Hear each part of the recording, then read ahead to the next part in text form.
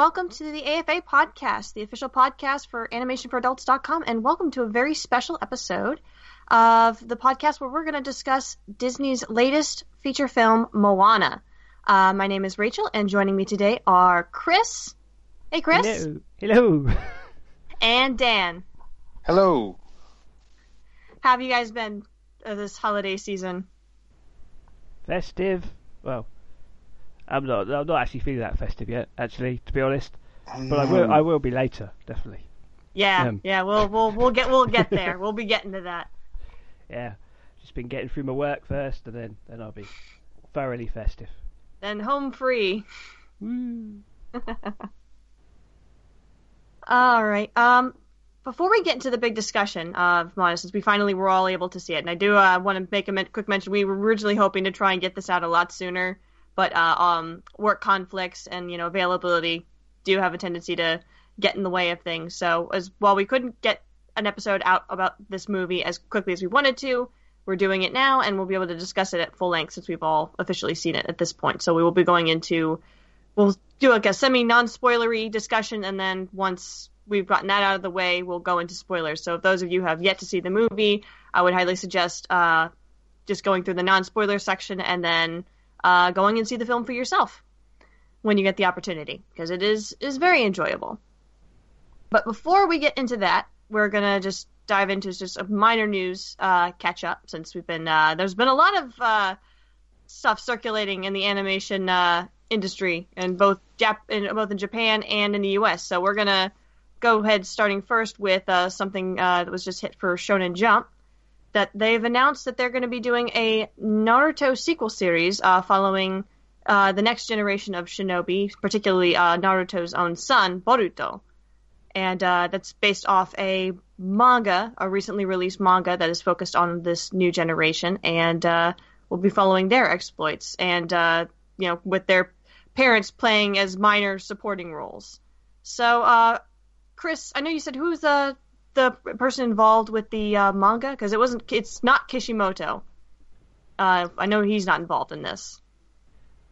Yeah, basically, the original creator didn't write the manga, but he is going to be directly involved with the TV series. That is interesting, that he's not involved in the manga in any way, but he is going to be more actively involved in the anime adaptation. And it's a thing that's happened with Shonen Jump shows now, where they've gone, hey, actually, if we get the original creator to be involved, it might be better. And that is why you've seen a sudden improvement in the quality of like Dragon Ball movies and One Piece movies, because they used to be filler, didn't they? Pretty much.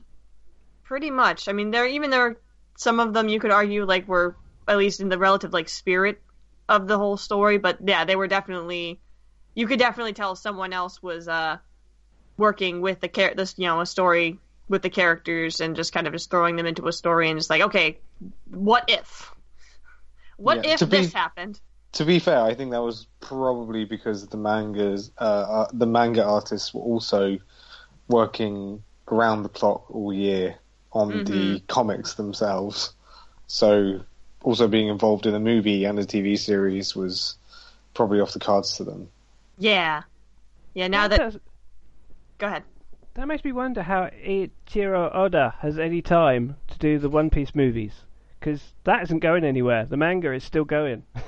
He's amazing. I don't know. He's just he's a beast, and he doesn't age, and all of this. Have you seen those photos of him? Like, no. You haven't. No, I don't think I've seen any photos. He either is aging very well or is not aging at all, despite being around the clock. He's made of rubber. That's his secret. He had the mangaka fruit, and that's not what it's called in the English version, is it? It was. I thought it was called the gum fruit that he ate. That's it, the gum fruit. No, he ate the manga artist fruit. Oh, okay. Mangaka as in manga artist. Mangaka. Oh. Yeah. Sorry. No, it's okay. Now we're following. It's such a good joke. It needs explaining. That's the best kind of joke. It is, yeah. So this new series is coming in April next year.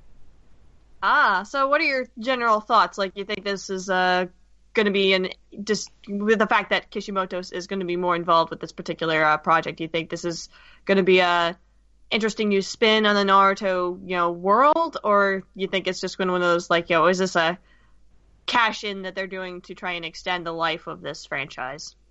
Oh, it's definitely that first. Yeah. Yeah, no, there's no question. Like, yeah, but I mean, that doesn't say it can't be good. I mean, Shippuden was I think, the thing is, I was a massive Naruto fan, and then Shippuden happened, and I just didn't have the energy to read it or to watch it because I'd invested so much in it already. Yeah, I think that's kind of how I feel about it. Like, there's no reason to say it can't be good. I guess we'll wait and see. I mean, he deserves a rest. Yes, he does.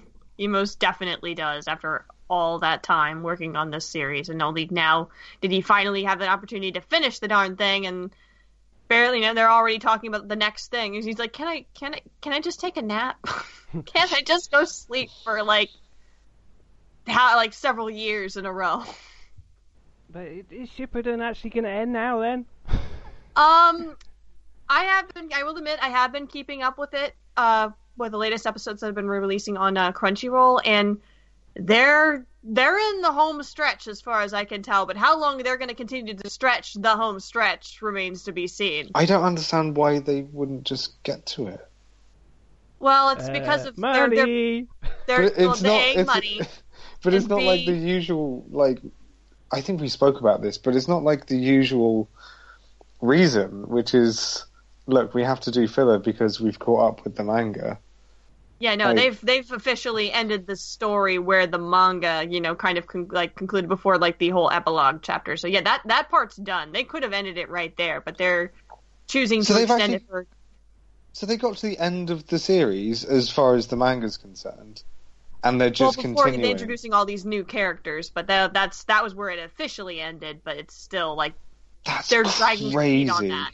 How can you do that? How can you I don't understand how that works. I'm not going to watch it, but I don't understand how that works. Well, I'll give it this. I mean, if you're going to watch anything related to Shippuden at this point, Dan, I know you kind of checked out really early on, and I don't blame you for that. I think I checked out around the time, what's he called, Gaara? Made a big sand bowl out of a city. Oh, he was. That's super I think I know early what on. you're talking about. Yeah. That was before he got kidnapped. Okay. Yeah. But at the very least, since you were if you were a big Naruto fan, I would highly recommend that at the very least, that you go back and watch the episodes where it basically has Naruto and Sasuke fighting for the last time, because I will guarantee the animation that they put into those episodes alone was better than a majority of the show. Yeah. Which is it's worth watching just for that, especially since if you were so emotionally invested in the very beginning of the series and everything that it was originally had going for it. It's basically this is basically the culmination of that. Because as far as I was concerned, for the longest time, the last episode was 133 of the last series of the first series, because that's the one where they have their classic. I was your friend, face the big rival duel. The big rival duel is what I like to call it. That was if in Dragon Ball terms, that was Goku versus Majin Vegeta kind of thing. It's exactly, the big emotional, high-strung fight. Yeah. But yeah, this is basically these three. I think it was three episodes, in a row that basically were just tied together in this last fight, and it is definitely worth seeing. Okay. If only for the animation. Yeah. Also, the sequel movie, The Last, is pretty good actually. So cool. I will say, a lot of the episodes, like, following that particular story, like those last 3 episodes with Naruto Sasuke fighting, and even some of the post-series, quote-unquote, post-series episodes, where some of them were more standalone, have actually definitely show a much more detailed animation. Like, this is not like, the, spat out quickly filler episode that, they had to come up with in just a week. They were obviously planning for these episodes. Mm-hmm. For what reason, I can't say, but they were, the effort definitely shows. So for you, Rach, like, who's been following it, all this way, are you excited to hear about the Boruto, series? All right, I'm gonna level with you, because some of it I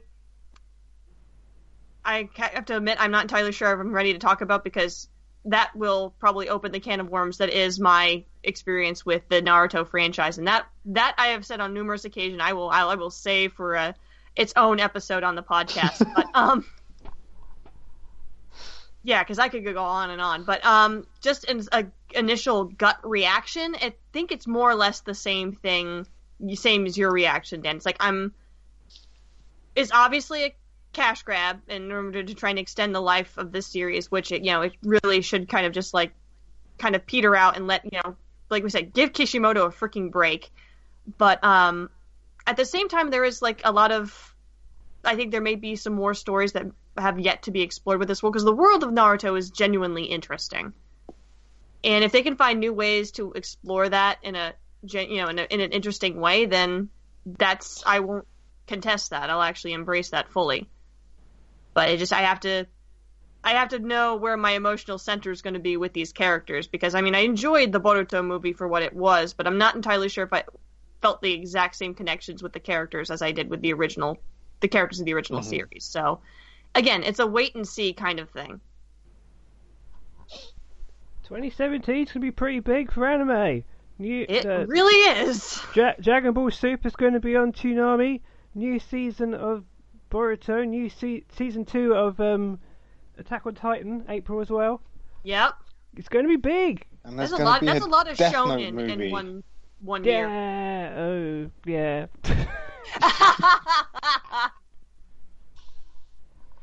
He's a good director, though. He's a good director. Oh, and Ghost in the Shell. I keep forgetting that is actually happening. Yeah, it can't be stopped now. Mm-mm. If that does well, then it means that we might hear about a Cowboy Bebop. That's my theory. We can just skip the thing we do every 5 years where we go, oh, is there going to be a Akira? Oh God, no. Yeah, that's. Don't let there be an Akira, please. I think if Ghost in the Shell does well, they'll try it, and they'll try. What's the other one they keep trying to make happen? Evangelion. Oh, do you know God. Do you know what they are doing though? They're doing Naruto. What? Yeah, they're apparently doing a Hollywood live-action Naruto film, and that was my reaction. Just no. Just what? No. That's like saying we're gonna do a live-action. It is like saying we're gonna. Yeah. We tried that. Look what happened. Like half the appeal is like the colours and the fact that he's like Mickey Mouse. He's just like a cartoon. Yeah. Okay. Hollywood will never learn. Let's just put it that way. Hollywood will never learn. And as far as Ghost in the Shell goes, there ain't no. I'm going to quote one of my favorite games in saying there ain't no getting off this train we're on. So we're in for the long haul of Hollywood trying to recapture whatever the hell makes anime so popular, but not really ever fully understanding it. Unless Ghost in the Shell is a massive flop and Death Note is a massive flop, and then they'll be like, no more anime movies for the next 20 years. Yeah. That would be good, because that is how they think. What else has been happening? Well, in terms of another bit of update with the news during a certain animated series that's going to be premiering in 2017, the summer of 2017, there was a recent announcement, or a kind of teaser, if you would, announcing the cast list for the DuckTales reboot. And it was done via a video with all the members of the core cast members all singing the very infamous theme song. And it was quite entertaining, and we got to see everyone in, with a particular member that they're going to be, or cast member that they're going to be playing. And I believe we'll try to find the list of them. And the cast for that they've listed in this video goes as follows. Bobby Moynihan is going to be playing Louie. Ben Schwartz will be playing Dewey. Danny Pudi as Huey. Kate Micucci as Makuki as Webby. Makuchi, I think. Sorry for the bad pronunciations. I'm dyslexic, so I say things how I read them. So apologies if I'm mispronouncing names here. Tonks Olagundai is going to be playing Mrs. Beakley, Scrooge's housekeeper. Beck Bennett will be playing the infamous Launchpad McQuack. And then last but definitely not least is the role of Scrooge McDuck is going to be played by the one and only Doctor Who, David Tennant. And I will admit, when they got to that point in the video and they show him actually singing a portion of the song of the DuckTales theme song, I just literally just kind of, my jaw kind of hit the floor, and I was just, I concerned both my mom and my brother when I was just screaming, "What? No way!" at the top of my lungs. I would love to have actually found out only in the video, but I did see the news somewhere else first. And then, because it was such a great way to unveil the cast. Oh gosh, yes. And it's such a good cast as well. Like, I know. It really is. Like, you don't need... I don't know. You just don't need a cast that good, but they got one anyway. I think they know. I mean, the folks of Disney XD know the reputation that this show had back in its Disney afternoon run, along with a lot of other big names in that particular, different series than they had in that run, and this was a particularly popular one. So, if they're going to try and reboot it, it seems like they're taking the approach of getting really good actors to play these characters. And I mean, I remember when this series was announced, and obviously with the that we no longer have Alan Young to do Scrooge's voice, I was really concerned, like, okay, but yeah, just, my God, David freaking Tennant as Scrooge McDuck. No one will ever replace Alan Young in my heart, because he's just one of those voices that I grew up hearing, and nothing will ever replace him. But I trust David Tennant to give a really good performance and make me fall with this version of Scrooge all over again. So, well, he is Scottish, but there you go. It did just make me think. I just had a thought in my head. I was just thinking, yeah, this is pretty good, David Tennant, like David Tennant, but what if it was Peter Capaldi? I think that would be a little too dry. I think David Tennant has the right kind of oomph that you'd want, because he was, a cantankerous old sort, but I think Capaldi's a bit too cantankerous for even Scrooge McDuck, I think. Yeah, Scrooge can be cranky, but he has his nice moments too. So it's good to have an actor who plays both of those roles well. Yeah, I was. It's such a good video because you can see how excited they are to be doing it as well. Yeah, like the look on Bobby Moynihan, Danny Pudi, and Ben Schwartz's faces, and Ben Schwartz as well. Like he I think he's a massive fan, because I've heard him talk about it, and like Tailspin, and like someone was like playing, I guess, the character game or something, and he knew it was Launchpad McQuack, and like he knew the name and no one else in the room did. Anyway, he was like he hummed along to a bit of the song that no one else did. Did you notice that? Yes, I did. He did like a little like bridge, and it's like it's so clear that like he could only do that because he loves what he's doing so much. That's awesome. I'm not familiar with everybody on the cast. Obviously, I'm familiar with John Ralphio, and Dan Pudi is amazing. I didn't at first. I was like, I don't know who Bobby Moynihan Moynihan. And then I was like, no, I recognise him, and I worked out that he's been in Comedy Bang Bang, and that's where I know him. And in actual fact, because of Comedy Bang Bang, this is his second role as a little orphan boy. Oh my goodness! Because on Comedy Bang Bang, he played Forval. Forval, yeah. Oh, okay. Wow. And also, Kate Micucci is out of Garfunkel and Oates, who are awesome. Yeah, yeah. And yeah. So it's like, I'm really excited to hear and to see it like all working now.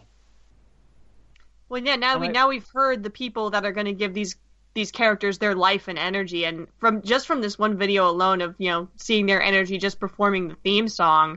Yeah, like you said, Dan, there's definitely a lot of enthusiasm going into this, and normally with a series or a project that's being fueled by so much enthusiasm and excitement, it's hard to go wrong. The only bad thing about this is that I've realised I don't actually have Disney XD, so when this is on I can't actually watch it. But otherwise... Yeah, that's a good point. Well, and I think... They should put episodes online, come on. I think Disney XD also have a slight problem when it comes to regions as well. Because, yeah, I remember hearing about like the Gravity Falls like finale even like not happening like until like months after it happened in the US. Yeah. Which in like, the age of Tumblr is just ridiculous. That it is. There is no excuse to try and not make this as widely available as possible. But at the same time, we'll wait and see. Maybe they're working on that. I think they might, because I think DuckTales is like popular everywhere, right? Pretty much. It was really one of those, like I said, those Disney afternoon shows that just it really just like took off and just became its really popular series in its own right. It was popular with everyone, because I remember that being like the only one that my dad wanted to watch with me, because it was not those Disney afternoon shows in the UK were shown Saturday morning. Disney Club. Yeah, and I remember that being sort of like the only one that my dad was like ever interested in watching with me. Not Gargoyles or anything of that like. It was just DuckTales. No, because it was like entertaining and Huey, Dewey, and Louie, and it was good. The Disney characters that you love so much, it's like they're here and they're having like Indiana Jones style adventures. What's not to love? Yeah, and I remember I did wear out the video of the movie as well. Oh yes, I've heard that's really good. Which is, I watched it a few years ago. It's weird, but it's good. Very cool. It's got a poster that was drawn by Oh yeah, Drew Struzan. Yeah, that's right. And he also was famous for doing the posters for the Muppets as well. Yep, I love that book. I've got that book. That art book's amazing. And I didn't know he did the Muppet posters till I got that, and I was like, he did everything. He's the guy who drew everything. Like, my mind has been blown. For your consideration, the theme to DuckTales.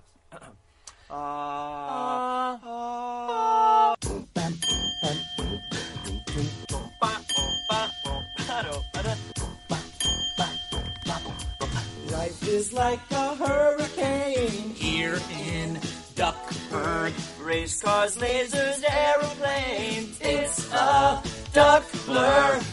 Might solve a mystery Or rewrite history. DuckTales, woo!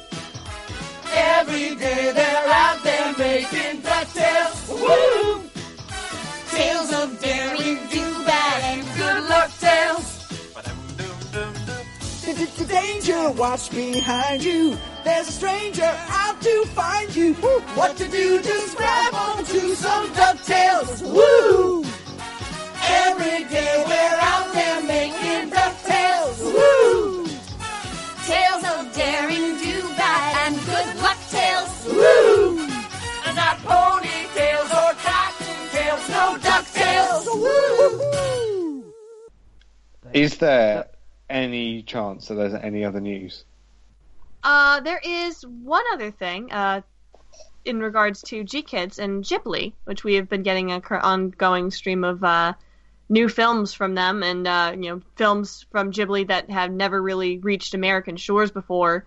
Through G-Kids being able to get a much wider release, and there is another such film on its way, and for another limited time theater release, and that is Studio Ghibli's Ocean Waves, directed by not Miyazaki and not Isao Takahata, but actually, let me make sure I pronounce this right, Tomomi Mochizuki. And it was based on I think it's called Ocean Waves, and was based on a novel by Saiko Himuroi, and it's going to be coming to the U.S. via G-Kids for a limited time. I think it was what was the date for that, Chris? It is opening in New York at the IFC Center on the 28th of December. So by the time you hear this, very soon. And it's also, I think, screening for one day only in LA, and then it is basically opening at different places around the US and possibly Toronto for the basically through January, February, and March next year.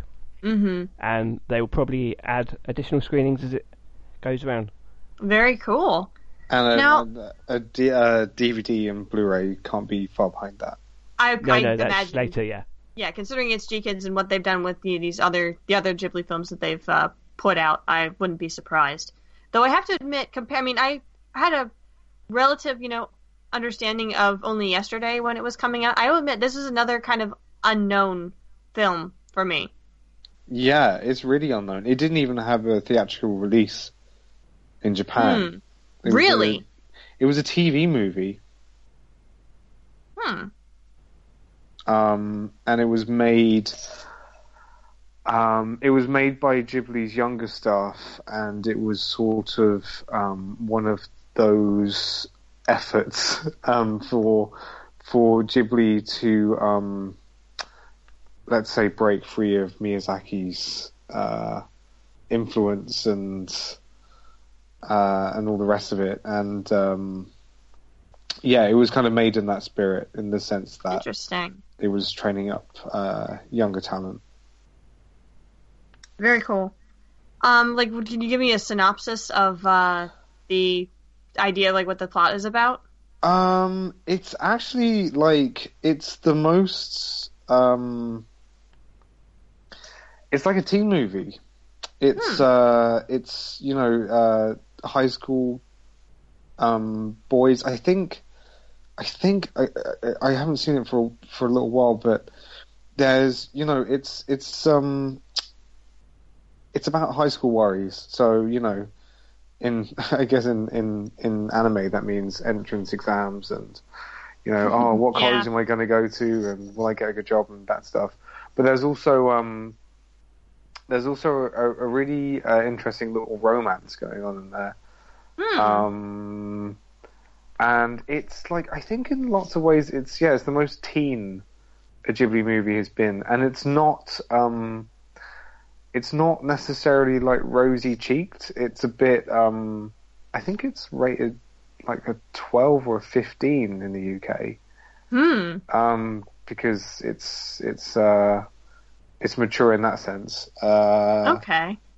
No sex scenes or anything, but it's just a bit more like it's a bit like a soap opera, I think. Okay. I liked it. I've heard lots of mixed things about it, but I love it, and it's really really early 90s. So in a weird sort of way, I think it will play quite well to contemporary audiences, because there seems to be a lot of like early 90s nostalgia. Yeah. That does seem to be a thing that's going around. But yeah, I'm genuinely intrigued. Like, basically any opportunity to see a Ghibli film, period, that I've never seen before is always an exciting idea for me. So I'm even if it's more of a down to earth story. I think for many people it will be like, I think it's in actual fact the last Ghibli movie that G-Kids has not released, or has not been released in the US. I think so too, yeah, because I think there was both that and only this film and Only Yesterday were the only final holdouts, and they've already handled Only Yesterday, so this is the last one. Yeah, at least for their full length movies. So go ahead. Well, they are basically, at the moment, they're also re-releasing a lot of the older things. So. Right. Yeah. Re-releasing it on Blu-ray, as it were. But yeah, it'll be really exciting to get the opportunity to see this film and finally get to see like the last holdout of the Ghibli films that had yet to be released overseas. So go ahead, and if you're curious, we're going to include the link to the article where the limited theater releases that have been announced thus far have been listed. So feel free, if you're curious and you want to know if it's going to be showing in your area, feel free to check out the article itself and the list of theaters and see if it's going to be showing near you. Go see it, because it looks pretty awesome. And I think that might wrap it up for news. So I think we'll just go right from there into our main topic, which is going to be, as I just said before, Disney's Moana. So which came out back in Thanksgiving Day as the second Disney film of this year. I see what's happening, yeah. You're face to face with greatness and it's strange. You don't even know how you feel. It's adorable. Well, it's nice to see that humans never change. Open your eyes, let's begin. Yes, it's really me, it's Maui, breathe it in. I know it's a lot, the hair, the bod. When you're staring at a demigod, what can I say except you're welcome for the tides, the sun, the sky. Hey, it's okay, you're welcome. I'm just an ordinary demiguy. Hey, what has two thumbs and pulled up the sky? So, would you guys want to start us off? I think as I know, I was able to see it the day after Thanksgiving, and I've already kind of alluded, given my general thoughts on the film in a previous podcast episode. So I'm gonna tip it over to one of you guys and get your thoughts on the film. Dan, how about we start with you? Start with Chris. Oh, okay. Chris. I'm very fresh on it because I saw it yesterday as we record this. Oh, right. Okay. Yeah. I did, before we go into the film, we want to just mention the short that played before it, Internal Workings. Oh, yes. Oh, I really loved it. I think it's called. Inner Workings. Yeah. Inner Workings. Okay, we can take a few minutes to talk about the short, because it was rather cute in my mind. It was rather interesting idea for a short. Well, it's kind of similar to Inside Out sort of thing of anthropomorphizing body, but there. Anthropomorph. No, I can't. There's no way I'm going to say it. Ising. The human organs, in this case, the brain and the lungs and heart and everything inside the mind of inside the body of this person. But what really stuck out to me was how much it used 2D. That it did. Because it kept using it basically in his brain's thinking. It showed it in 2D animation, even though the rest of it was in 3D. Mm-hmm. So when he's thinking about all the different ways he can die, you get the little animation. Dong are people. Yeah. Oh god! Every single time that they did that was always hilarious. Yeah, I can remember Latin. Is it Latin? Being that funny? Yeah, it is Latin, I think, or at least Latin sounding. Dominos or something. Every time. Yeah. And you get all the little blocky designs and everything, but then the little Yeah, I it had a very unique look to it with the designs. I mean, obviously the heart, the brain were the two big forces of the story. You know, driving this person to do different things. The brain was just trying to following a routine, whereas the heart's like, oh, that looks fun. Let's try that. The animation was really like exaggerated and cartoon. It was. It looked to me more like something that I'd expect to see coming out of Sony, with like Hotel Transylvania, like the way they kind of move in that. Like, it's not. It doesn't make. It doesn't look like how people move. It's just. Okay, what's like the craziest way this person can walk from A to B? Yeah, it was, in a way, it kind of reminded me of like those really like those in between Disney shorts that were like primarily for just like, you know, comedy. Mm-hmm. And it was just, you know, they would, you know, experimenting with how you could tell a story and just using really exaggerated animation. Just like exaggerated, like cartoony style animation, and it worked surprisingly well. Yeah, it was very. It was refreshing to see, because I think I'm just trying to remember where I saw it. Oh no, the night after I saw Moana, there was a documentary on BBC about Walt Disney, and it was all about like his. You know, his earliest beginnings, and there was a lot in that documentary about how cartoons were for adults, and they were entertaining as like I guess like a novelty really, in their early days, and it was refreshing to see a short that wasn't trying to make you cry. Yeah, it wasn't really trying to pull on the emotional, the heartstrings too terribly hard. Yeah. Oh, well, it failed, Dad. Well, I mean, obviously, No, I didn't. Okay. I did feel sorry for the heart, though. Oh, I felt sorry for it. Yeah, because you're supposed to.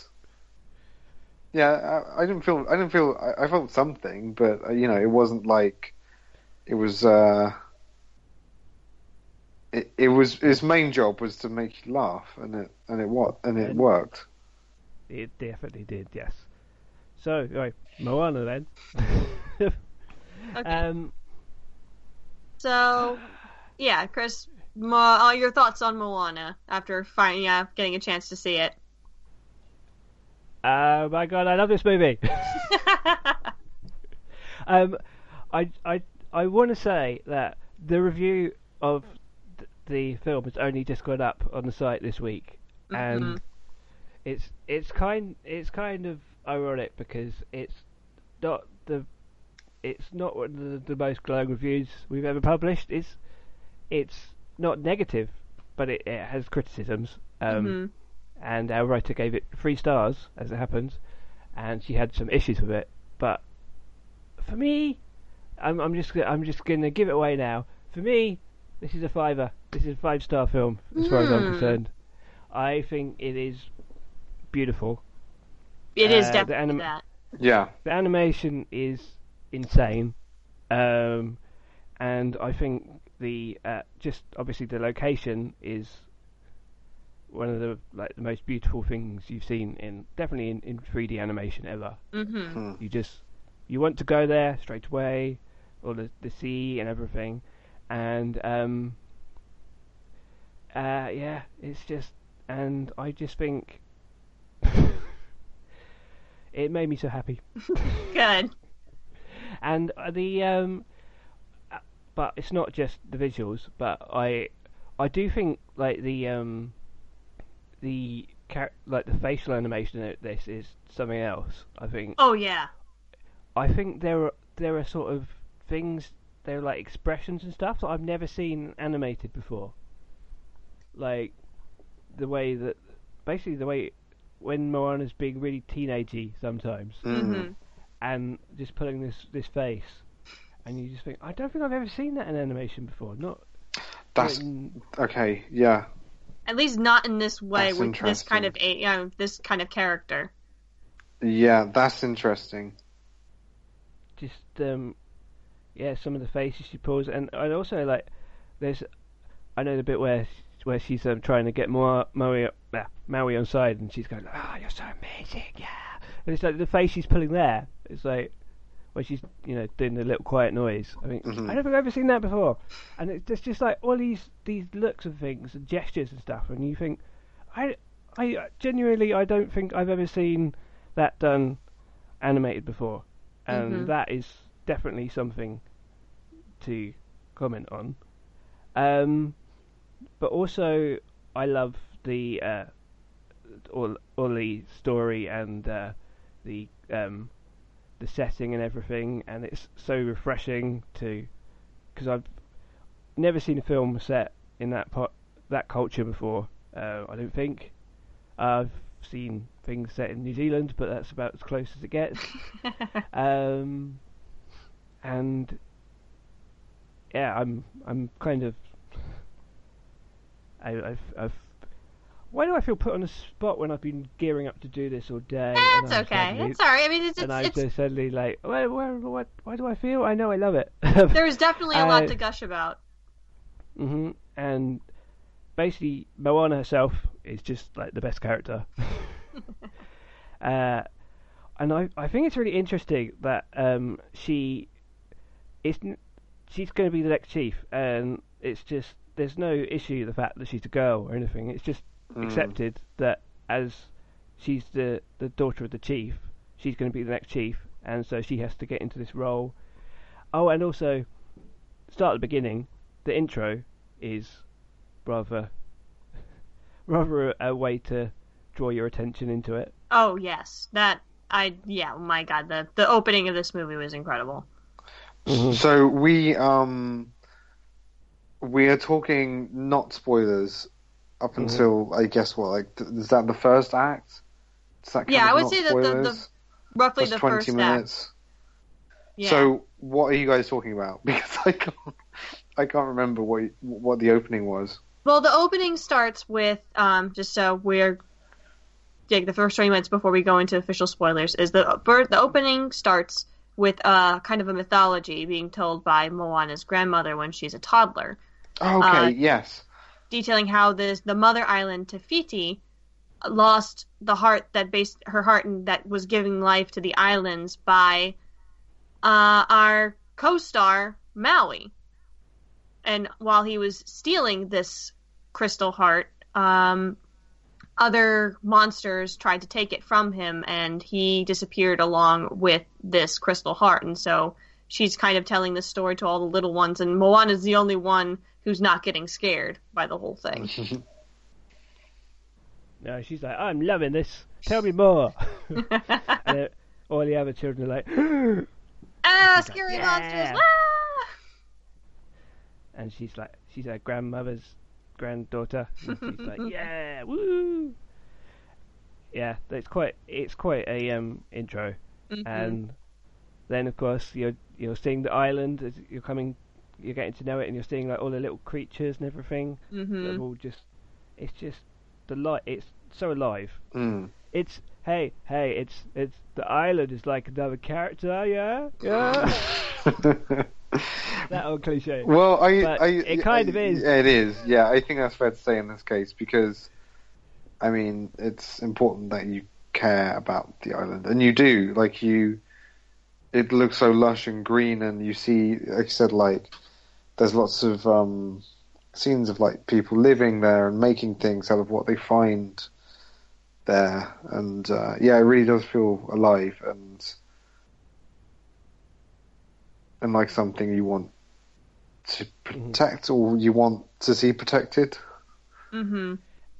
And it's totally appropriate for it to be like the island is alive, because the water is alive, and that's kind of that whole sort of belief system where nature is all Polytheism. kind of like in Japanese culture, like Shintoism, where everything has a soul or whatever. It's kind of related to that, I think. There's there's a very clear sense that they were very not just respectful, but interested. Mm-hmm. More importantly, in the culture and in what it was about, and what the obviously what the people from the culture kind of taught them in their research. It's clear that it's very much born out of things that they learned and experienced. Mm-hmm. I watched that that contentious Hollywood Reporter roundtable that got more coverage than it would have otherwise. Mm-hmm. Because of the awful headline. Yeah, because I was thinking, is it actually what it says? Because I wonder how many people actually watch the whole thing. Yeah. Because that bit is like 10 minutes in they barely talk about princesses, because there's only one princess movie. Mm-hmm. Or maybe yeah. So I really don't understand why. I mean,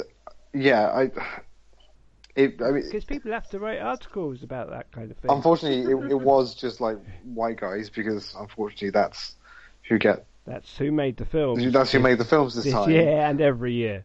Yeah. Which is the problem. A problem. But separate from that, I was just like, why do you assume that because it's animation they're all going to be talking about princess movies? Which, they don't talk about it much, but they were talking about one of the directors of Moana was there. I think it was John Musker. Is it John? I'm sorry, I never get it right. It's Ron Clements and John Musker. Yeah, Ron. Yeah, there you go. But I don't know which one it was. I think it's John Musker. Okay. But he was basically talking about all the research they did, and how basically John Lasseter pushed them into doing more and more research and everything. Oh, I saw that. Was that the thing? He mentioned what they did in their research for Aladdin. I can't remember. Yeah, he said it was like they went somewhere. It was during the first Gulf War. That's it. And they went to a Saudi Arabian exhibition at the LA Center or something, and also right. Friend of the show Mark Osborne said that when they did Kung Fu Panda, they just Googled China. So no, that's not true. That's what he said. It was a good joke. Yeah, it was a good joke. Like the island did feel huge as well, which is a tough thing to do in animation. But yeah, like you were saying about being respectful, I really think that they have. I think it's been generally well received as well. I think there has been a bit of backlash. Some people, there's always going to be some people who cry cultural appropriation. Okay. Which is, it. Well, it is, but that isn't. That shouldn't just be where conversation stops. And I would like to say something about that. Unfortunately, the directors in this case are old white guys, whatever. Mm-hmm. But I think it might not just be known or realised that a lot of women and women of colour and people of colour work at Disney and make these movies behind the scenes in every department. So it's not always quite as straightforward a case as you're saying, Chris, of cultural appropriation by just two directors. No, but that's what people see. Yes, and they had I can't remember exactly what they call it in the credits. They had like a trust of people of like Polynesian heritage, and they had like anthropologists and like historians and cultural people from every walk of the culture, just to make sure that they weren't just, because I didn't realise until recently that Maui was actually a real legendary figure. Oh no, yeah, same. So that's the one bit where they're sort of walking a bit of a. That's a pretty big deal. Yeah, because you don't want to, if it's a culture that is still existent, then you have to be careful. Mm-hmm. I was about to say, I think that's. I'm not sure if that's the point, but yeah, I know what you're saying. Mm. The fact that they went out of their way to try and make sure that this was, in the spirit of the culture as possible. Yeah, I mean, especially when you do consider the fact that the same directors made Aladdin, and that has, become,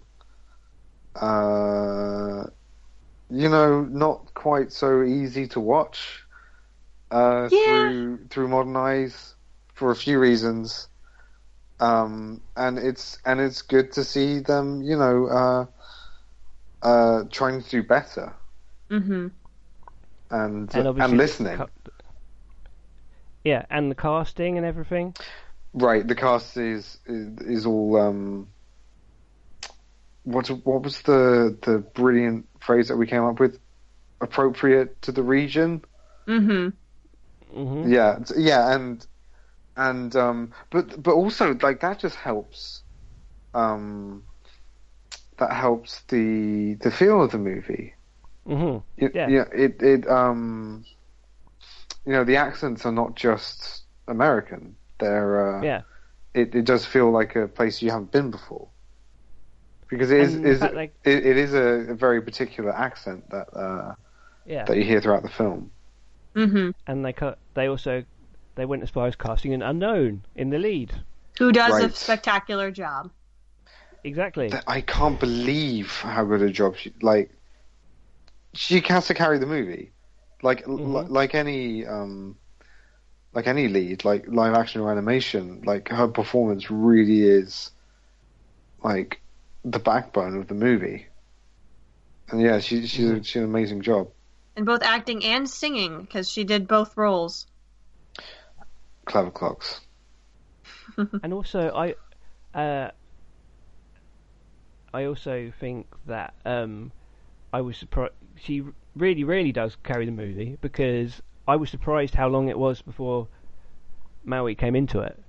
Yeah, it was a good bit, like just before. I wouldn't say the halfway point, but just like barely, like a little more than the first third of the movie before she runs into him on his island. Yeah, I mean they certainly learned from what worked on their own movies, I think. I mean, isn't that kind of about the same point at which the genie appears in Aladdin? You would be right, actually. At least from what I recall of the movie. Because so much of the promotion centered on Dwayne Johnson, because he's Dwayne Johnson. He's a massive, massive movie star. And he finally got to be in a good movie. He's been in plenty. What are you talking about? I think it's just as far more.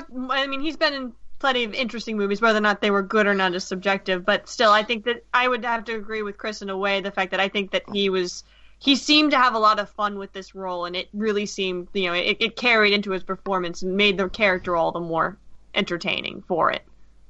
Yeah, and I think also he played off a few of the, I like Dwayne Johnson a lot, because he's absolutely not above poking fun at himself. And that's part of what makes Maui work, is his like blindness to his own ego. Yeah, which is impressive. I realize we're kind of veering into the middle of the movie. I just want to say something for one of my favorite characters. Sure. And that's Grandma. Oh yeah. yes. God, she's probably my favorite of the whole movie. Like, from the second she turns up in the movie, you just know exactly what sort of character she's going to be, and then she doesn't disappoint you, and then she surprises you. I think the first time we see her, she's dancing with the waves. Yeah. And just like the animation on her is great, and you know, she's just like got such a kind, endearing face, and she's like, you know, she's a little bit crazy, but absolutely not. And yeah, she is like one of the big reasons that I cared about that island. And agreed. And started to agree get with you there. wrapped into the movie as well, because her relationship with Moana was so nice. This sort of, you know, she was still having fun, and she was, I really liked. I don't know. I don't have anything to say. I just really liked her character. Yeah, she and Moana were really like kindred spirits, I would say. They both, they were both more tied to the sea than any of the other people on the island, and it showed in their bond with each other. Yeah. How it kind of spurred Moana on to, you know, eventually do what she had to do in order to, you know, start the journey, as it were. She spurred her on, but she also like absolutely like lit a match for Moana. She knew exactly what can of worms she was opening. She's kind of like a Miyazaki granny. She is. I guess I can kind of see that. Yeah, she is. She reminded me like of like the human version of the tree from Pocahontas as well. Right. Oh, God. But yeah, she is a bit of a, she's a bit of a Miyazaki sort of character. She's a bit like I'm trying to think of a good example. A bit sort of Julie Walters, sort of. But you know, a bit older. Yeah, I really took to her very quickly. Because she's, you know, she was like a good old person who had seen everything, but who had basically seen everything and wasn't boring or you know, protected. She was still like up and about and doing things, and very, very active, very, you know, youthful despite her age. Yeah, but the animation was just it was brilliant. You absolutely like felt how gracefully she moved, despite how creaky a lot of her bones probably were as well. She had like a perfect like hunch to her.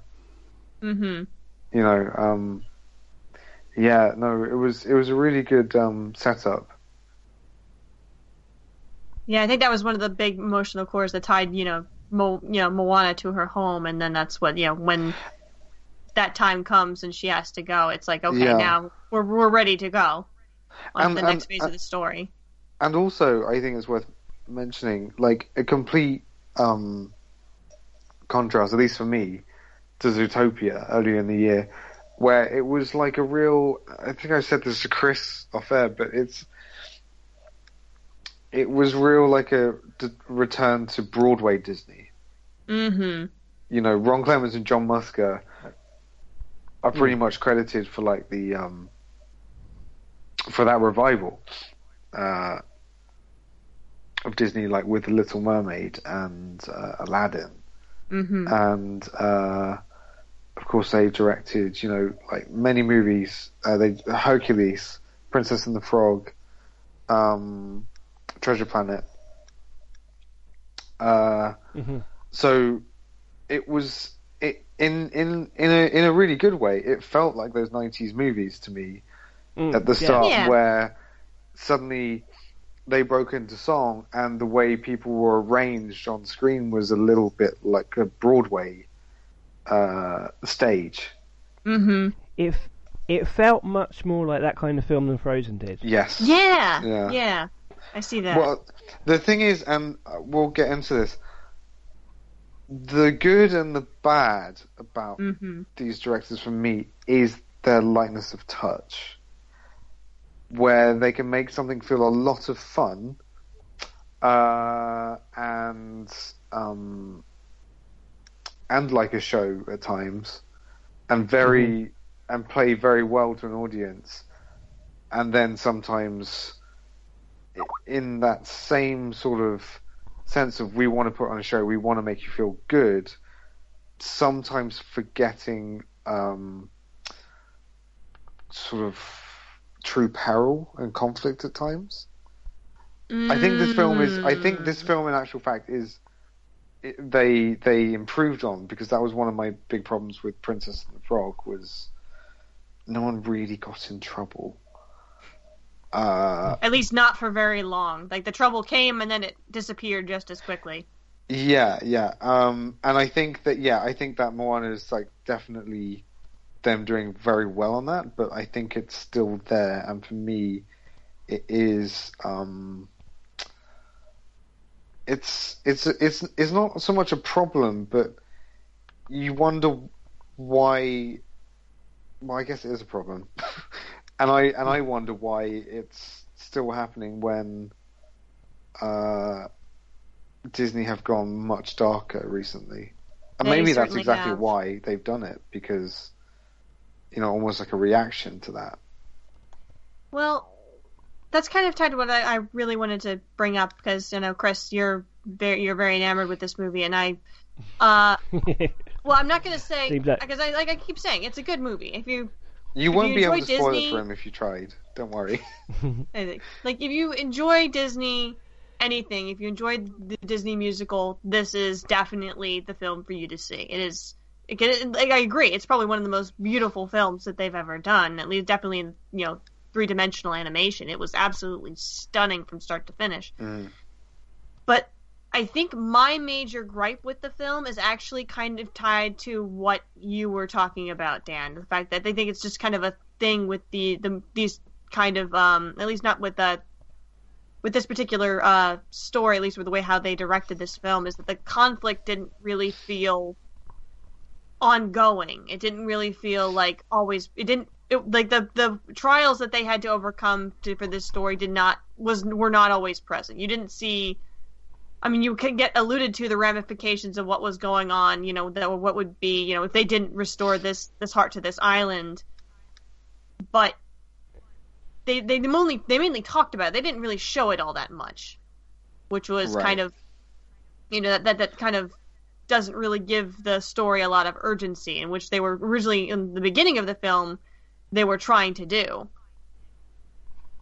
Because they have that scene where they're basically talking about, all the fish are gone, and they're trying to be more, Moana's trying to be more proactive to get out there. But it's before we get into spoilers, real quick, we are joined live from a New York coffee shop by Yvonne, one and only Yvonne. She's here, and she's gonna give her thoughts on the film also, real quick. So, Yvonne.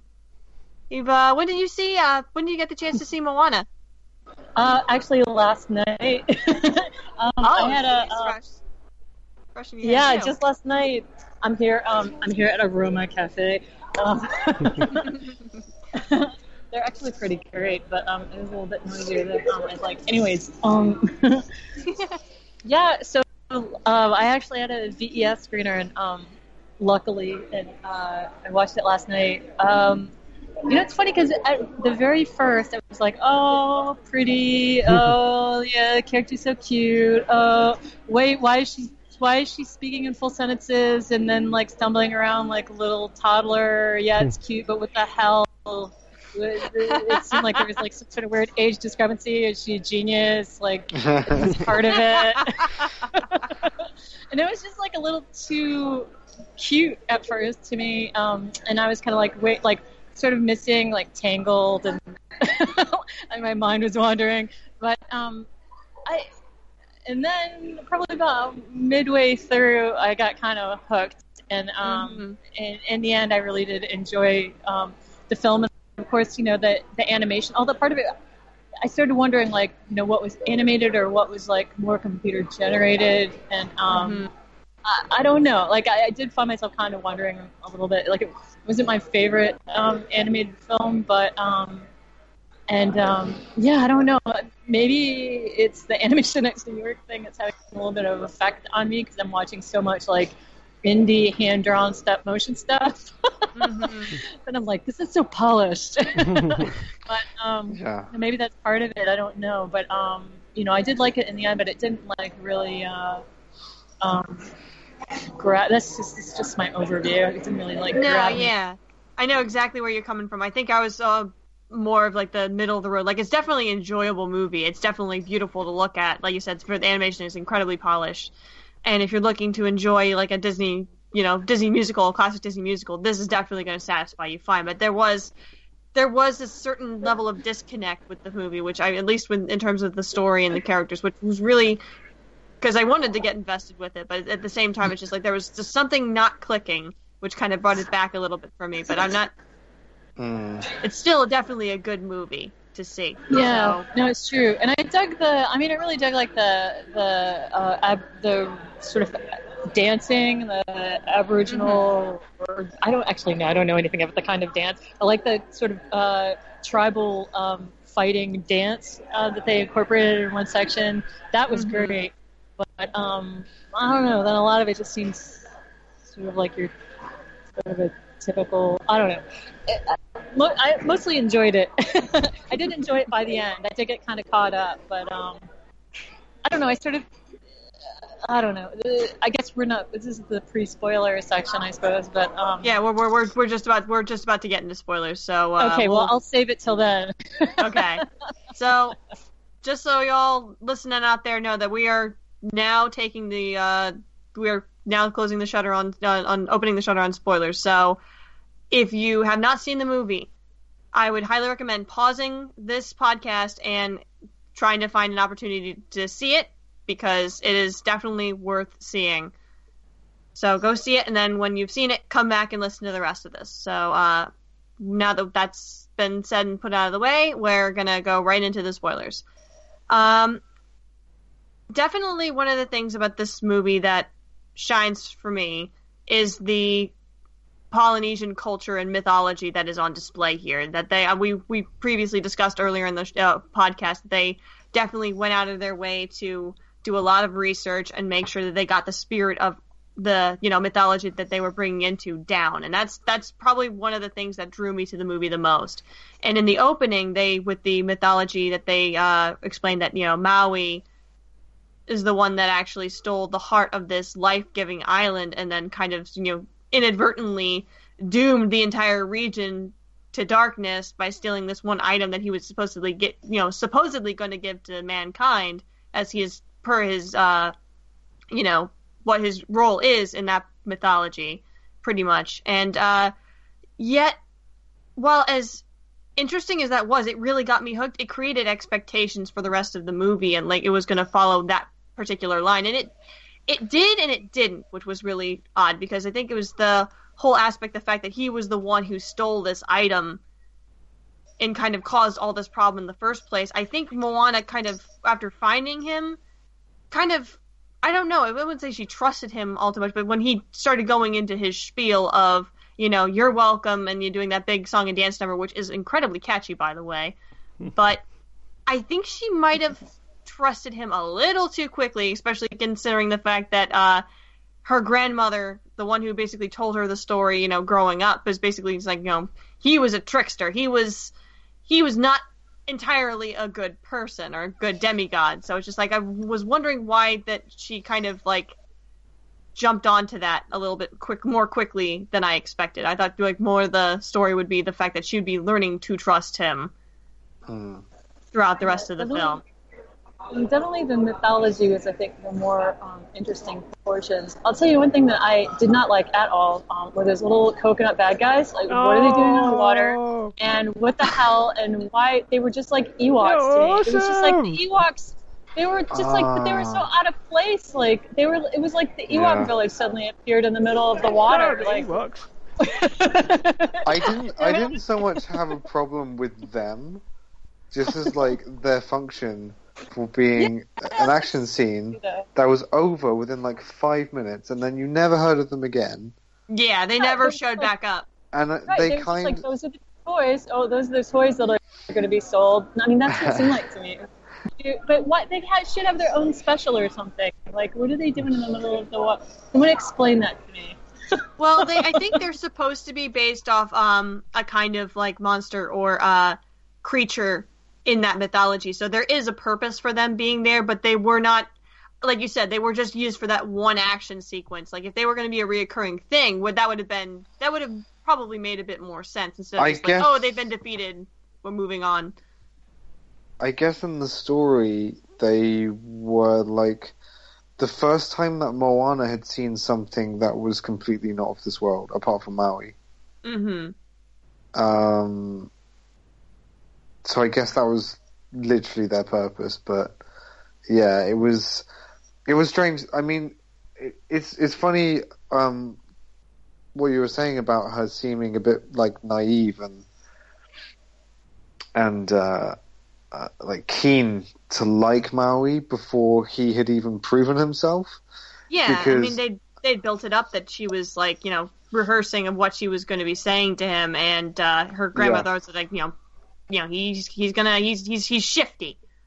Yeah, I actually didn't mind that as much as I thought I expect. So I basically, I kind of like that she was naive in a few places, and that, yeah, but she did turn too quickly. I think there are problems basically with her and Maui's relationship, and at times it kind of felt like they were just ticking boxes for this kind of relationship in a movie. Yeah. And not everything really felt completely earned.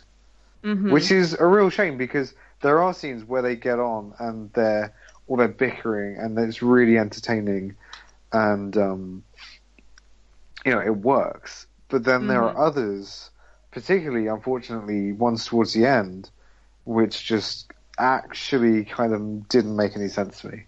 Exactly. It was when in the end when he comes back to help her after they had their little spat. Exactly. And then they went their separate ways. When he disappeared, I didn't buy it, because after everything they had been through, I expected him to have changed to the point that he didn't care so much about what made him run off to make him run off. And when he disappeared, I was like, all right, okay, that's convenient, so he can return later triumphantly.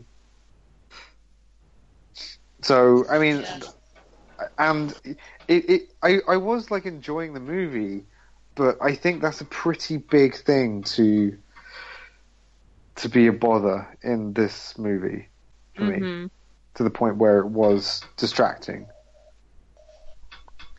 Yeah, I thought it would be all the more interesting, just because I was mulling this over, after watching the movie, and I mean, definitely there is so much potential in this movie for those problems, like all that we talk about, and they could have easily been fixed. Like, for example, if Moana had been a little less trusting of him throughout the entire film because of what her grandmother had told her, so even when he genuinely, comes around and wants to help out, she doesn't trust him to do it, and then that would give him reason to leave. Yeah, that would have been way better. It's almost like they didn't really learn anything. They just got a boost of confidence. Yeah. Oh yeah, I expected him to learn the same lesson that Dumbo did, because that's a good lesson to learn, right? That it wasn't the magic feather. It's not the special fish hook. it's in you. Right. And I thought he was going to get like a new weapon or something, or I don't know. That would have like worked for me, but the fact that he kind of didn't change, so like he didn't change what he wanted or what he needed, which is kind of like, not every movie has to do that at all, but they were definitely going for the fact that his character had become less selfish and self-involved, and I thought that having a new material object that was exactly the same shape as the one that you have clung onto all this time didn't really feel great. But then again, I also thought, well, maybe this is part of their it felt to me like it was a decision made more to keep oh my goodness, I'm rambling, to keep the cultural authenticity about his character, because as we were saying earlier, he's actually based on a real god, Polynesian god, so it would probably be, you know, something of a controversy to replace Maui's weapon. Oh yeah, well, that's what I would think. But at the same time, it's like you said earlier, like a lot of some certain aspects of like the whole and the climax. It's like it doesn't feel earned, like because he's forgiven rather quickly by this the island goddess whom he stole. Whom he explicitly stole what made her be the way she was, you know, and I mean, again, it's like, you know, he apologizes, he doesn't make excuses, and she forgives him. It's like, it doesn't feel like it was really earned, because, I mean, he just went and destroyed the one thing that gave, you know, he put a lot of his self-identity into, and then it was just replaced just that quickly. Well, I mean, maybe, you know, he's not supposed to learn a lesson because he is like a demigod, and then the other entity is a god, so she doesn't really, maybe this has happened a million times to her, right? I mean, that's kind of the whole, they're immortal. But, like, oh, this is just par for the course. But at the same time, then why focus on that moment? Yeah, with him going like, ooh, there it is, ooh, you know, it's kind of like, well, what's her purpose of that, you know, except But I was saying, like, maybe, you know, as a demigod, he didn't necessarily, you know, maybe he never learns his lesson, you know, maybe they're both immortal, you know, and then the god whose heart was stolen, you know, maybe that's happened to her a bunch of times, you know, because she'd be immortal, you know, but that's all fine, but then they did focus, like, why focus on it, you know what I mean? It's supposed to be about character development of the main character, Moana.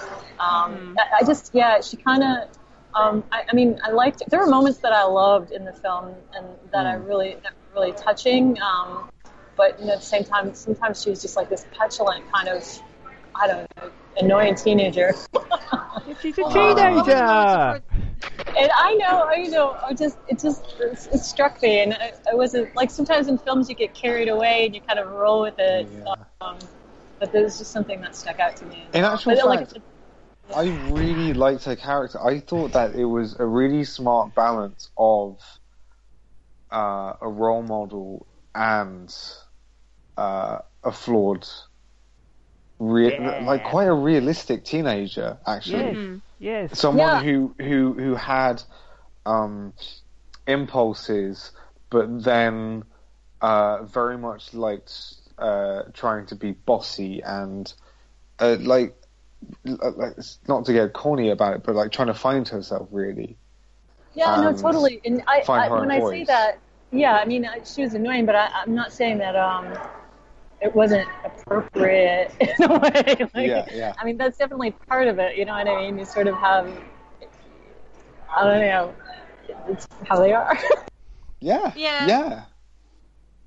That's probably what makes her so like, she is a believable teenage character, and that's, you know, that comes with both the positives and negatives. You know, if you're not fond of being around teenagers, then, you know, she's going to sound very much like the teenagers that you try to stay away from, so that'll annoy you. But if you actually don't mind seeing an authentic representation of that age group, then, you know, you'll definitely find that in Moana's character. And that's one of the things I liked about her the most, is the fact that she definitely is that age, and she has the tendencies of, people who are that age, but also, she's, to an extent, she is got a lot of responsibility on her shoulders, and you can see that in her, which is in her trying to live up to those expectations that, people have for her, and also follow what she believes is the right thing to do. And, I mean, and that can lead for both, some good drama and also some good humor with, I think my personal favorite scene in the whole film in the middle was when she's catching up to Maui, who's just recently stolen her canoe, and the ocean spirit's helping her out and putting her back on the boat, and she keeps trying to say the line that she's been practicing in the going over the ocean trying to find him, and he's just not having it. He's just throwing her back into the ocean. That entire sequence was absolutely hilarious. It reminded me of, my name is Inigo Montoya. You killed my father. Prepare to die. It was great. It definitely was like a lot of fun, and kind of like I was saying earlier, I think that's really the double-edged sword with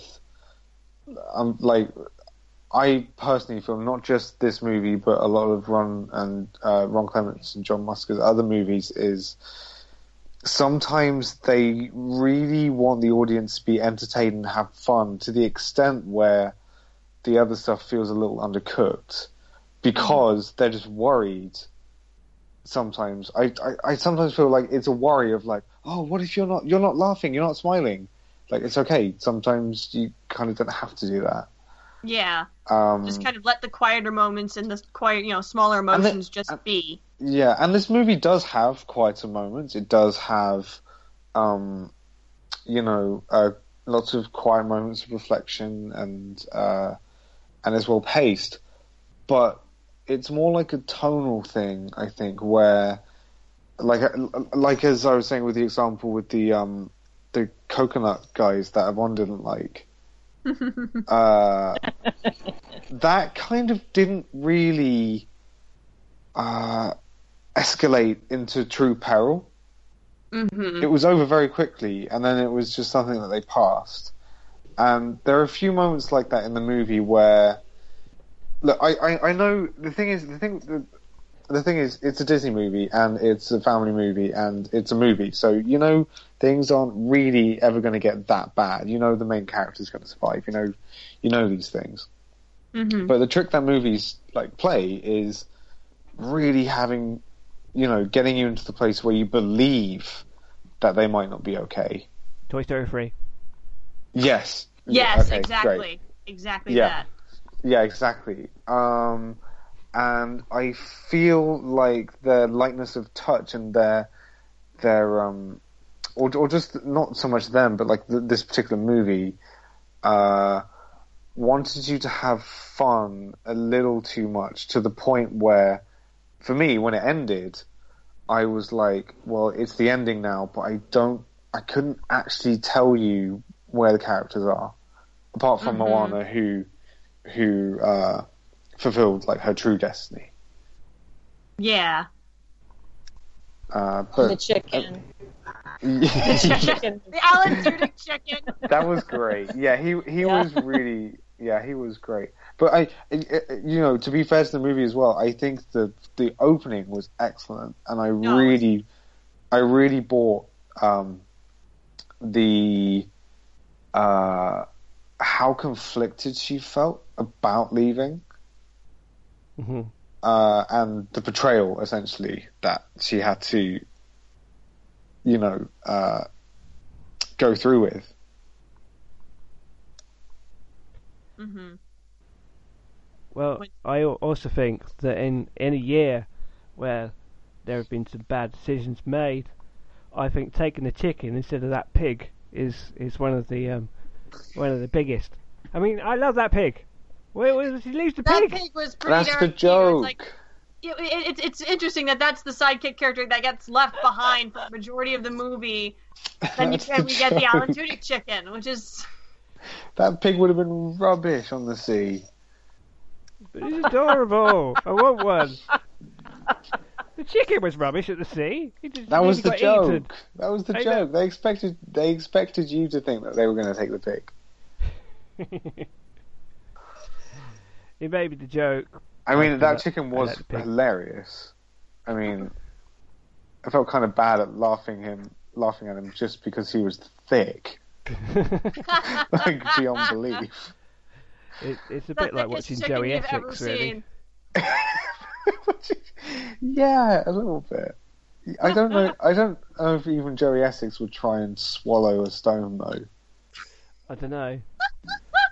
Maybe. Well, also, chicken of the sea is a packaged seafood item here. I wonder if that had anything to do with it. I wonder. Oh, really? I wonder. Yeah. Are you serious? Yeah, chicken of the sea. Right, okay. Is that chicken with a bit of fish in it? I don't know. Like one of the highlights for me and the friends with whom I saw the movie was the song that came out of nowhere in the middle. Which was? Shiny. Obviously.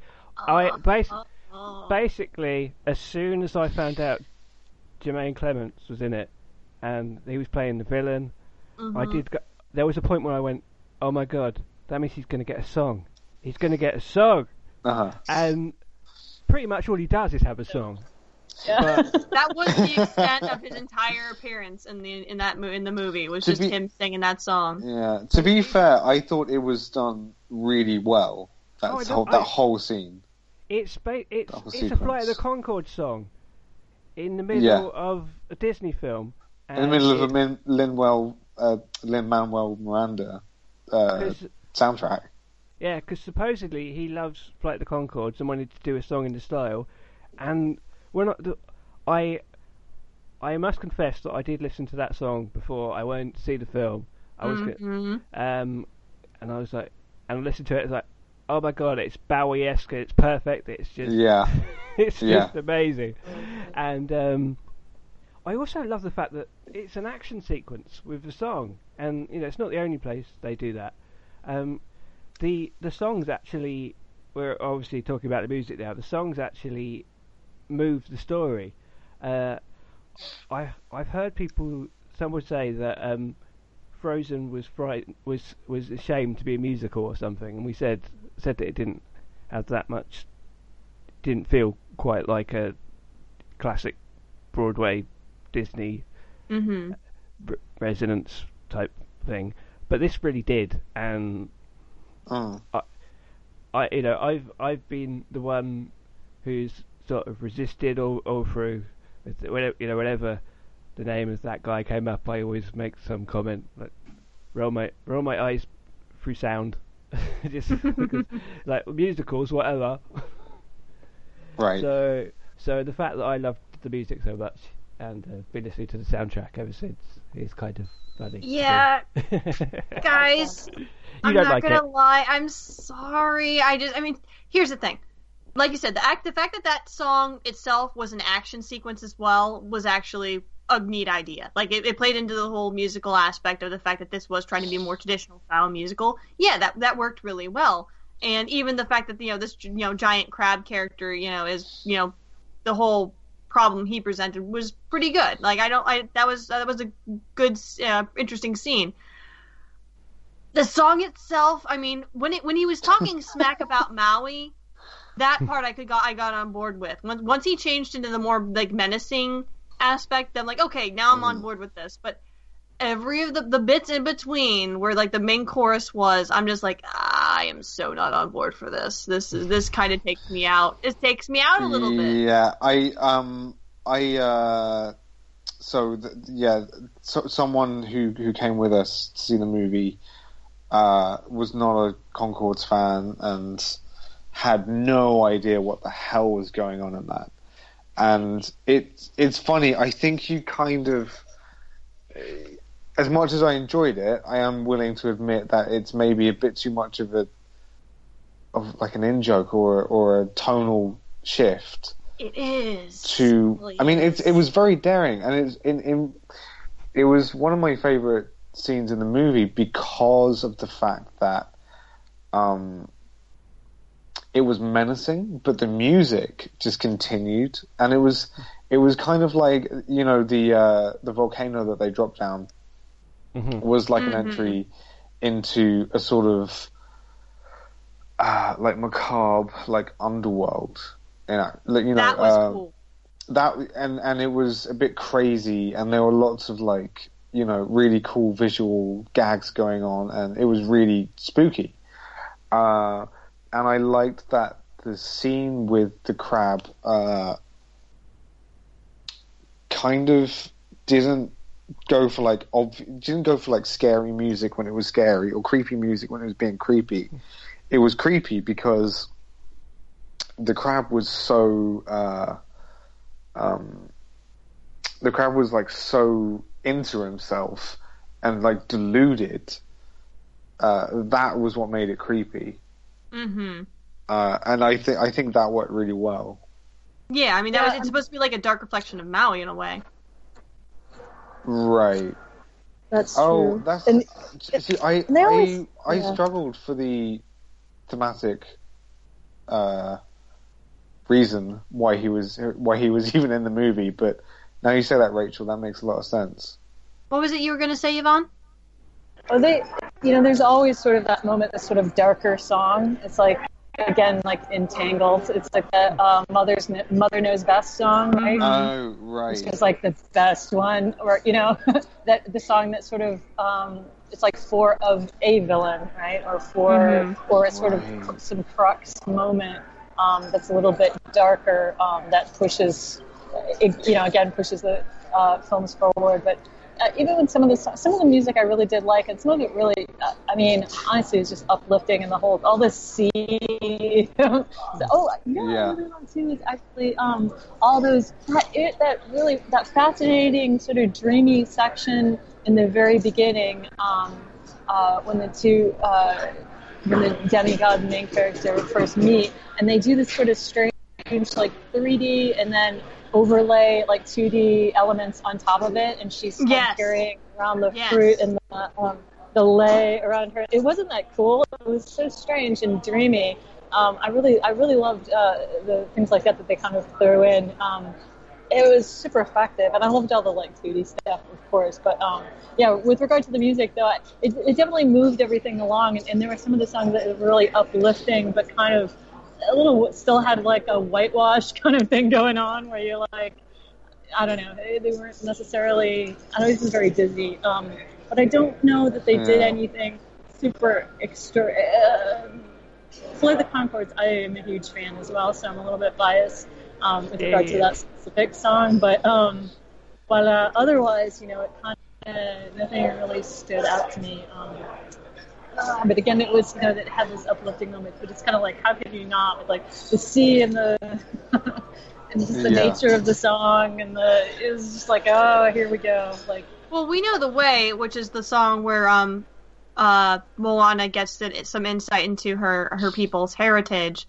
I did really dig that song because of the fact it started definitely as more traditional, like, song of that particular culture. Like, I've listened to a lot of music that they had kind of relatively tied to the movie, like for the trailers that were done by the Te Vaka, and it's really cool stuff. And I really, you know, enjoyed the soundtrack of this movie, if only for kind of broadening my horizons to that genre of music, and, you know, kind of and that it was really just really enriching for the film in my mind. I mean, there are definitely certain songs that, you know, you can kind of tell were basically, you know, like more Disneyified than others. I mean, obviously, How Far I'll Go is, you know, Moana's song is entertaining, but it's also kind of like, you know, they were trying really hard to make like a, you know, Let It Go kind of catchy, motivational song. That's the Broadway lead girl I Want song. That was a classic one of those. And it is catchy. I mean, I'll admit I've sung to it quite a few times myself, but it's entertaining in that fashion. But I think in terms of, you know, just like a song that was really enriched in what the movie was trying to like push, We Know the Way was a bit more effective. Man, it's the most memorable. I never thought I'd be the one who'd be like the one going, yeah, everybody, this is great. I'm the one defending the music and everything. It's like, it's me. What's going on? It's crazy.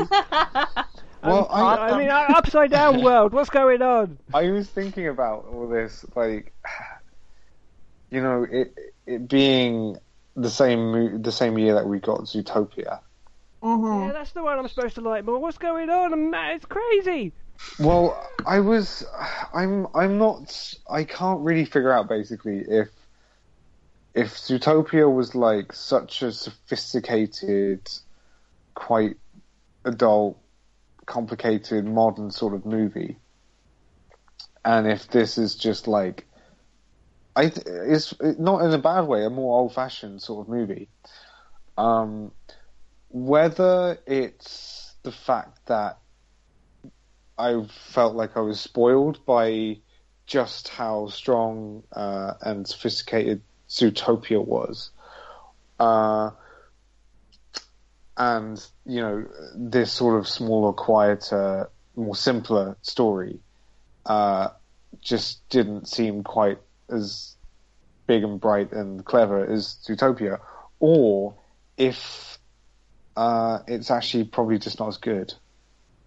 And I can't figure it out. I mean, because I do like smaller, shorter, simpler storytelling, but I'm not sure if this is an entirely successful one.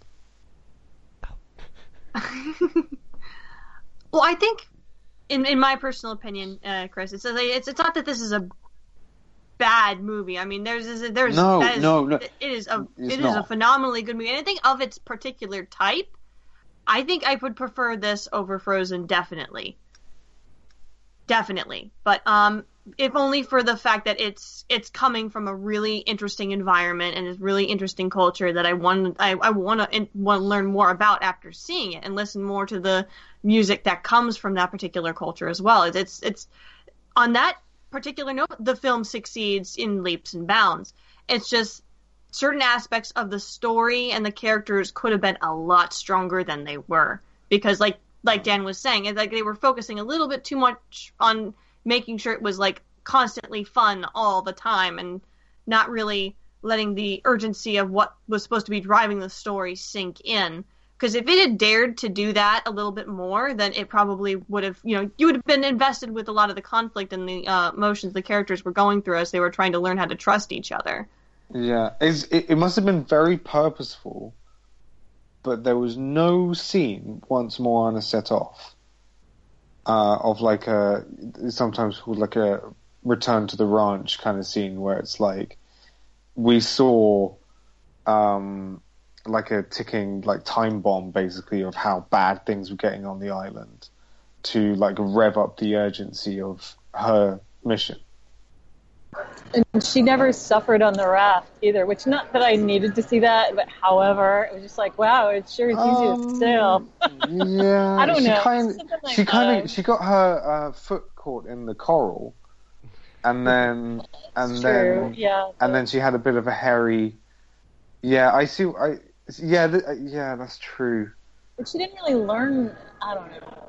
I know. Well, she learned how to see the stars. She learned how to read the stars, right? To navigate. Yeah, it's true. Yeah. But I know what you mean. She didn't like She didn't come across something which was the hardest thing that she could never do, and kind of figure it out. Yeah. And it's not like it's almost like annoying teenager figures it out herself. She's self-taught, just like she thought she would be. I'm sorry. I know I'm being really harsh, but I think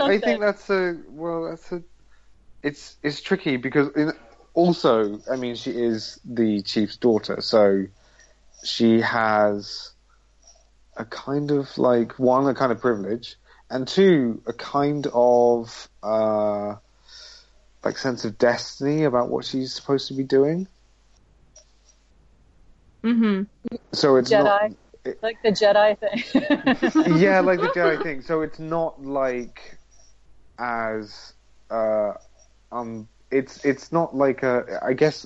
See, the thing is this movie for me not in a bad way, kind of plays like a best of hits of Ron Clements and John Musker movies, where like Maui's a little bit like the genie, and things are a little bit like bits in Hercules and a little bit like bits in Little Mermaid, like the angry dad. Yeah, exactly. Yeah, and like the sort of like slightly funny villain thing they had going on with Hercules and the witch doctor guy in in Princess and the Frog. Yeah, but I think in a lot of ways it isn't like any of those, because for a start, like the villain isn't. He's just in that one scene. He's not really the villain. He's just a threat they come up against. There is, and you think that maybe there's that big fiery thing, but it turns out that she's, that's actually the goddess of the island, and it's not the conventional. There's a big baddie. Let's go and defeat the big baddie. It's more like it's just a journey. No, and that's a good part of what, like you said, that's what makes it a bit different from those other films. It still kind of feels like a bit of a checklist, but there is a twist on that idea, which was welcomed in my mind. I didn't. Her parents don't even die. I mean, come on. Right, exactly. What the hell? She loses her grandma, though. She loses her grandma. That's the death that motivates her. Yeah, that's the huge, big, like, and then she returns as a. Exactly. Actually, that was. I really liked that. I really liked the whole her returning as a stingray, ghosts on the water kind of thing. That was like an achievement goal, though. It wasn't really like a death. Like, so it was just like, and goal unlocked. That was her plan all along because of the tattoo. I really liked that that native Hawaiian dance that Maui did right before, as he thought he was gonna have his final confrontation with the lava monster. That was cool. Yeah, that was phenomenal. I love that. I wish there was more of that. Watch rugby. Yeah, it's the haka. Oh yeah, that's awesome. Yeah. Also, I love when they do the body language thing, like when they, the way that people in that culture greet each other, like putting their heads together, they do that really well. Oh, I didn't even notice that. Paying attention. They do it all. Yeah, I know. I just seen it yesterday, so That's well spotted. Not even you watch. Yeah. I think it's also like worth noting that the movie is really good at being really fun, and there's a lot of great physical humor in it. I like the ocean being like a really good character in itself, sort of a bit like a bit sarcastic at times, and like having its own sort of like mischievous god kind of sense of humor. Yeah. Yeah, that was great, and they sort of introduced that from the very beginning, right? The grandmother says as much. Like one of the first lines out of her mouth is that the ocean is mischievous, and then it is, like all the way through. It's like literally, an unpredictability about is the water going to save her or not. That was pretty cool. But like in the cinema, like that got a huge. Like the ocean, it really got a huge number of laughs. It really did, even more than I think in my theater, more than the Alan Tudyk chicken. Yeah. Oh my God, I forgot that was Alan Tudyk. No, yeah, he was in there. He was the chicken. It was. I mean, he did a great job, but does it have to be him? Is he just a good luck charm? He had to get in there somewhere, because he's just been in almost every single Disney movie. He's the good. That's exactly what he is. He is the good luck charm. He's in every Disney, because he's K2SO as well in the new Star Wars movie. Rogue One, yeah, and he was the Weasel in Zootopia. He was that snooty Duke in Frozen. He basically is going to be in every Disney movie. He's not in Marvel movies yet, though. No. Though I wouldn't, if he was going to come in for any reason, I wouldn't turn him away because I love that actor. He's so versatile. I mean, he's been a voiceover actor for such a long time. He's so good at it. I mean, even when he's in roles, I mean, I would say Firefly is an exception. Everything that we've seen him in, he's like a cartoon character in real life. Yeah. You know? I used to remember him being so great. Very animated man. Down. Yeah. What I love about him. Was he in A Knight's Tale? Yes, he was. Yeah, he was great in that. Oh gosh, just every time I see him, I'm just like, Alan Tudyk! Oh gosh, are there any other points about the movie that you feel like it's worth talking about, or if we run the full gambit? I thought it was. The hair was sorry. The hair was beautiful. Yeah. Oh no, the hair animation was phenomenal. I love that. Mm-hmm. And I will say another in terms of really well done animation in the finale of the movie where we see the island goddess in her full glory. That whole thing was absolutely one of the most incredible things I have ever seen. At least with like all the different, like you could see all the trees on her like moving individually. It was pretty sweet to see. Oh, did anyone see it in 3D? I think, yeah, I did. Any good? Any benefit, do you think?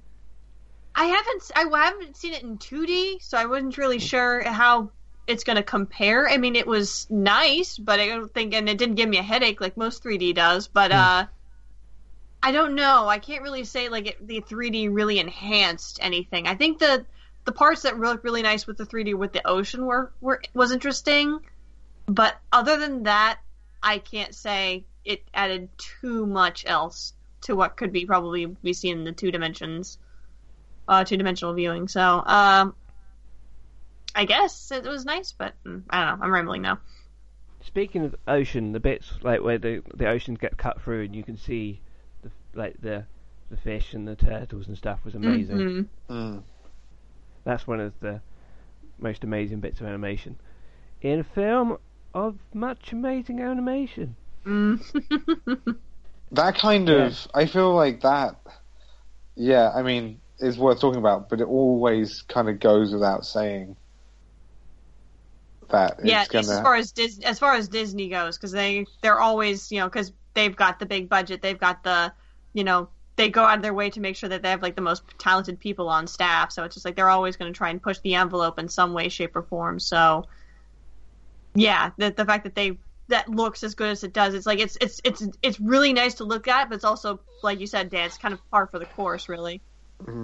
Oh, Chris, I want to mention something. You were saying earlier that you sort of saw facial expressions that you felt you hadn't seen before. I think that's a lot of that is, well, very good animation and people animators trying to push for expressions, but it's also in character design. And like when you look at like the fact that Rapunzel in Tangled and the sisters in Frozen pretty much have the same face. Is part of that, and the fact that I think part of the fact that you're seeing different expressions is because there are literally different shapes involved and different shaped faces, and I really like any movie that can do that. I mean, I even like that in Brave when Merida just didn't look like every other CG teenager. I think a lot of that is down to character design. Well, yeah, she definitely wasn't. Moana wasn't super skinny either. I like that. But you know what I mean. She had like a little bit of, at least slightly anyway. But also there definitely seemed to be a whole nother level of detail though. Like almost like micro expressions or something. Like there are certain moments, right? Like where like it would change. I noticed that too. There'd be an expression and then it would change. It was almost like little micro expressions. And there were a couple moments where I thought, jeez, like that's why I mentioned the. I was kind of like, is there facial capture in some of this that's been incorporated? Like I don't even know. I feel like some other technology. I don't think they do that. I think that's just something that, like, really good CG animators have like figured out as they have more controls. Amazing. And as they get like really into the spline editor, like, you know, oh wow, this one curve here is just controlling like the roll of the eyebrow, a tick, or something, because it definitely seemed like there was way more control, and I know that you know, obviously like facial capture wouldn't lead to that because mostly you're just getting raw data, but I don't know. I mean, it really made me think, like, is there something going on here I just haven't even heard about? So I definitely understand what you're saying. The animation is great, and kind of going back to what we were saying about the story as well, Rachel, you were kind of saying it was like they had trials to face. Mm-hmm. In a nice kind of way, when you look at the whole movie, especially the ending, it does have the sense of it could be a folktale. It could, in its own right, be a Polynesian folktale.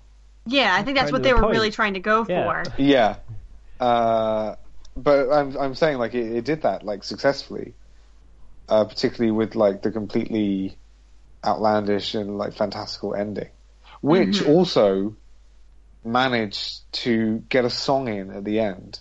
Yeah. Because recently Disney musicals have just like stopped being musicals halfway through, and even the older ones did that. Like Aladdin doesn't end with a song. No, So I really liked that. You know, the climactic moment was musical. Yes. Well, wait, no. Aladdin actually did end on a song. It ended with a reprise of "Whole New World," but it wasn't the whole song. Oh, in like the last 5 minutes, because yeah. No, but like the actual like climactic moment where everything sort of came to a head. Mm-hmm. Yeah, that's fair. Yeah. I do wish I wonder if this wasn't in like the notes at one point. I like the fact that Maui was something like, "You're not going to break into song now, are you?" And the movie was really self-aware like that, and that's something else I applaud it for. Like if you break into song, I'm going to throw up, or like something along those lines. I know. I wish there had been almost more of that. Like, you know what I mean? I'm not sure exactly how that would have been, or maybe a song about that. Like, I don't know. I just, I like that a lot. Yeah, turn the whole scene where he's kind of breaking down the fact that she's the daughter of the village. She's like, so you're a princess. Yeah, that's great. Like, you've got a talking animal and you wear a dress. You got an animal sidekick. You're a princess, kind of thing. Turn that into a musical number. That'd be hilarious. Yeah. The only like cultural gag there was the tweet one. When you're right with a bird, it's a tweet. That was a bit out of place. That was like the sort of joke that someone would make who just heard about what Twitter was last week. Like. Yeah. That joke was bad. That was a bad joke. But I was wondering if I just missed it, or if they completely missed the opportunity for the pun where he's trying to sign the oar. Does anyone say it's an autograph? Or you see, I would have preferred that over the tweeting joke. Jesus Christ! That over the tweeting joke. Oh my God. If this was an Aardman movie, they would never let that slide. I'm sloppy. That was sloppy of them. Yeah. They would never let a pun go unpunned. Well, it's like this, if you're gonna make a joke, like that would have been so much. At least that would have made more sense at the time. But just we're trying to make it a tweet joke, a Twitter joke. Like missed opportunity.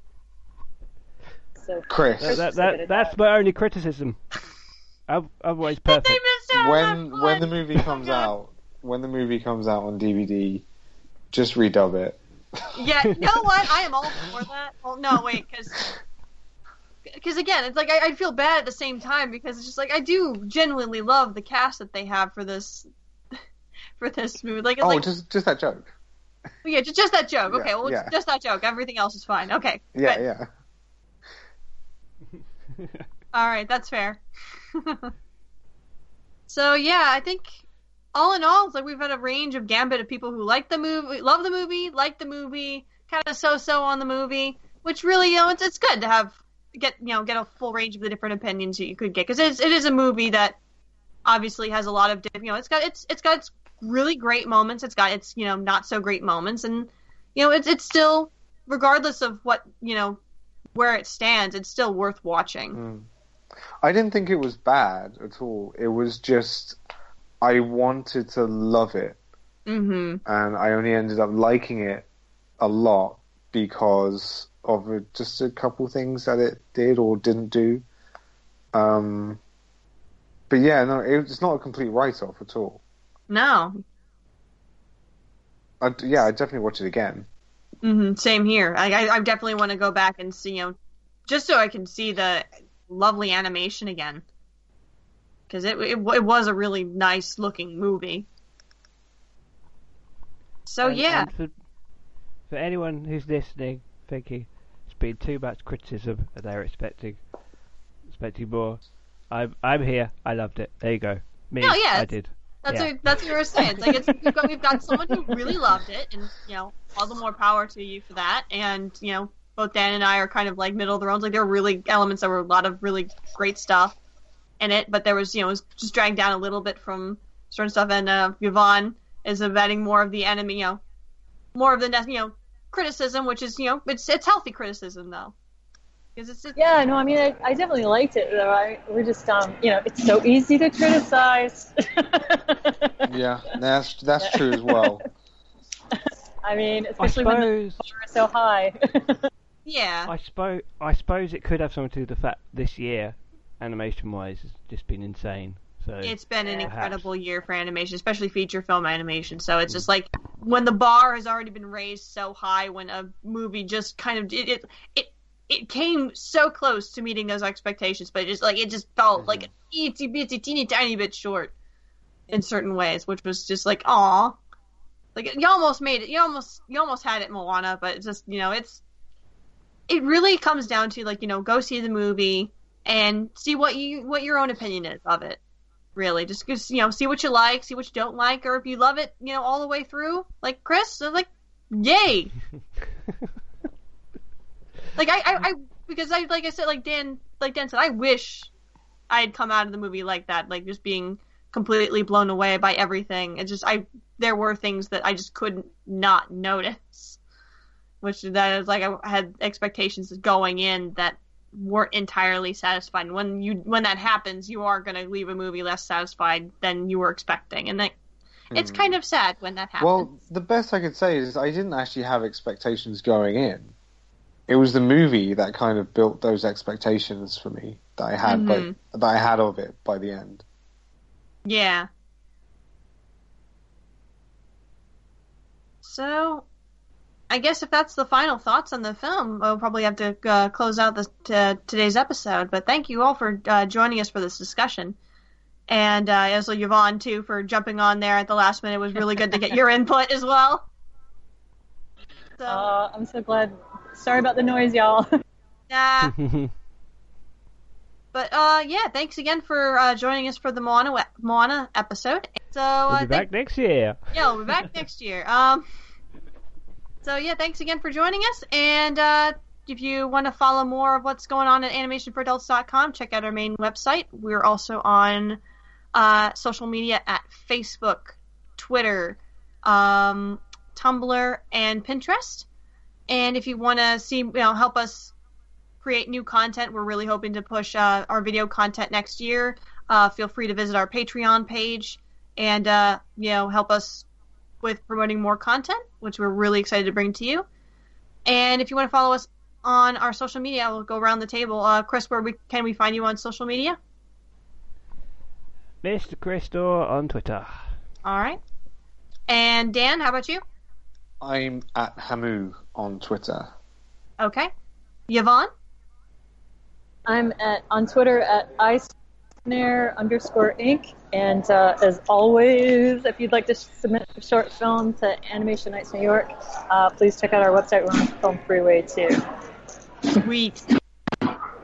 And if you want to find me on Twitter, you can find me at Fail2Ninja. So, thanks again for joining us, guys, and we will see you next episode on the AFA Podcast. Take care. Bye. Bye. Ever seen someone so shiny? Soak it in, cause it's the last you'll ever see.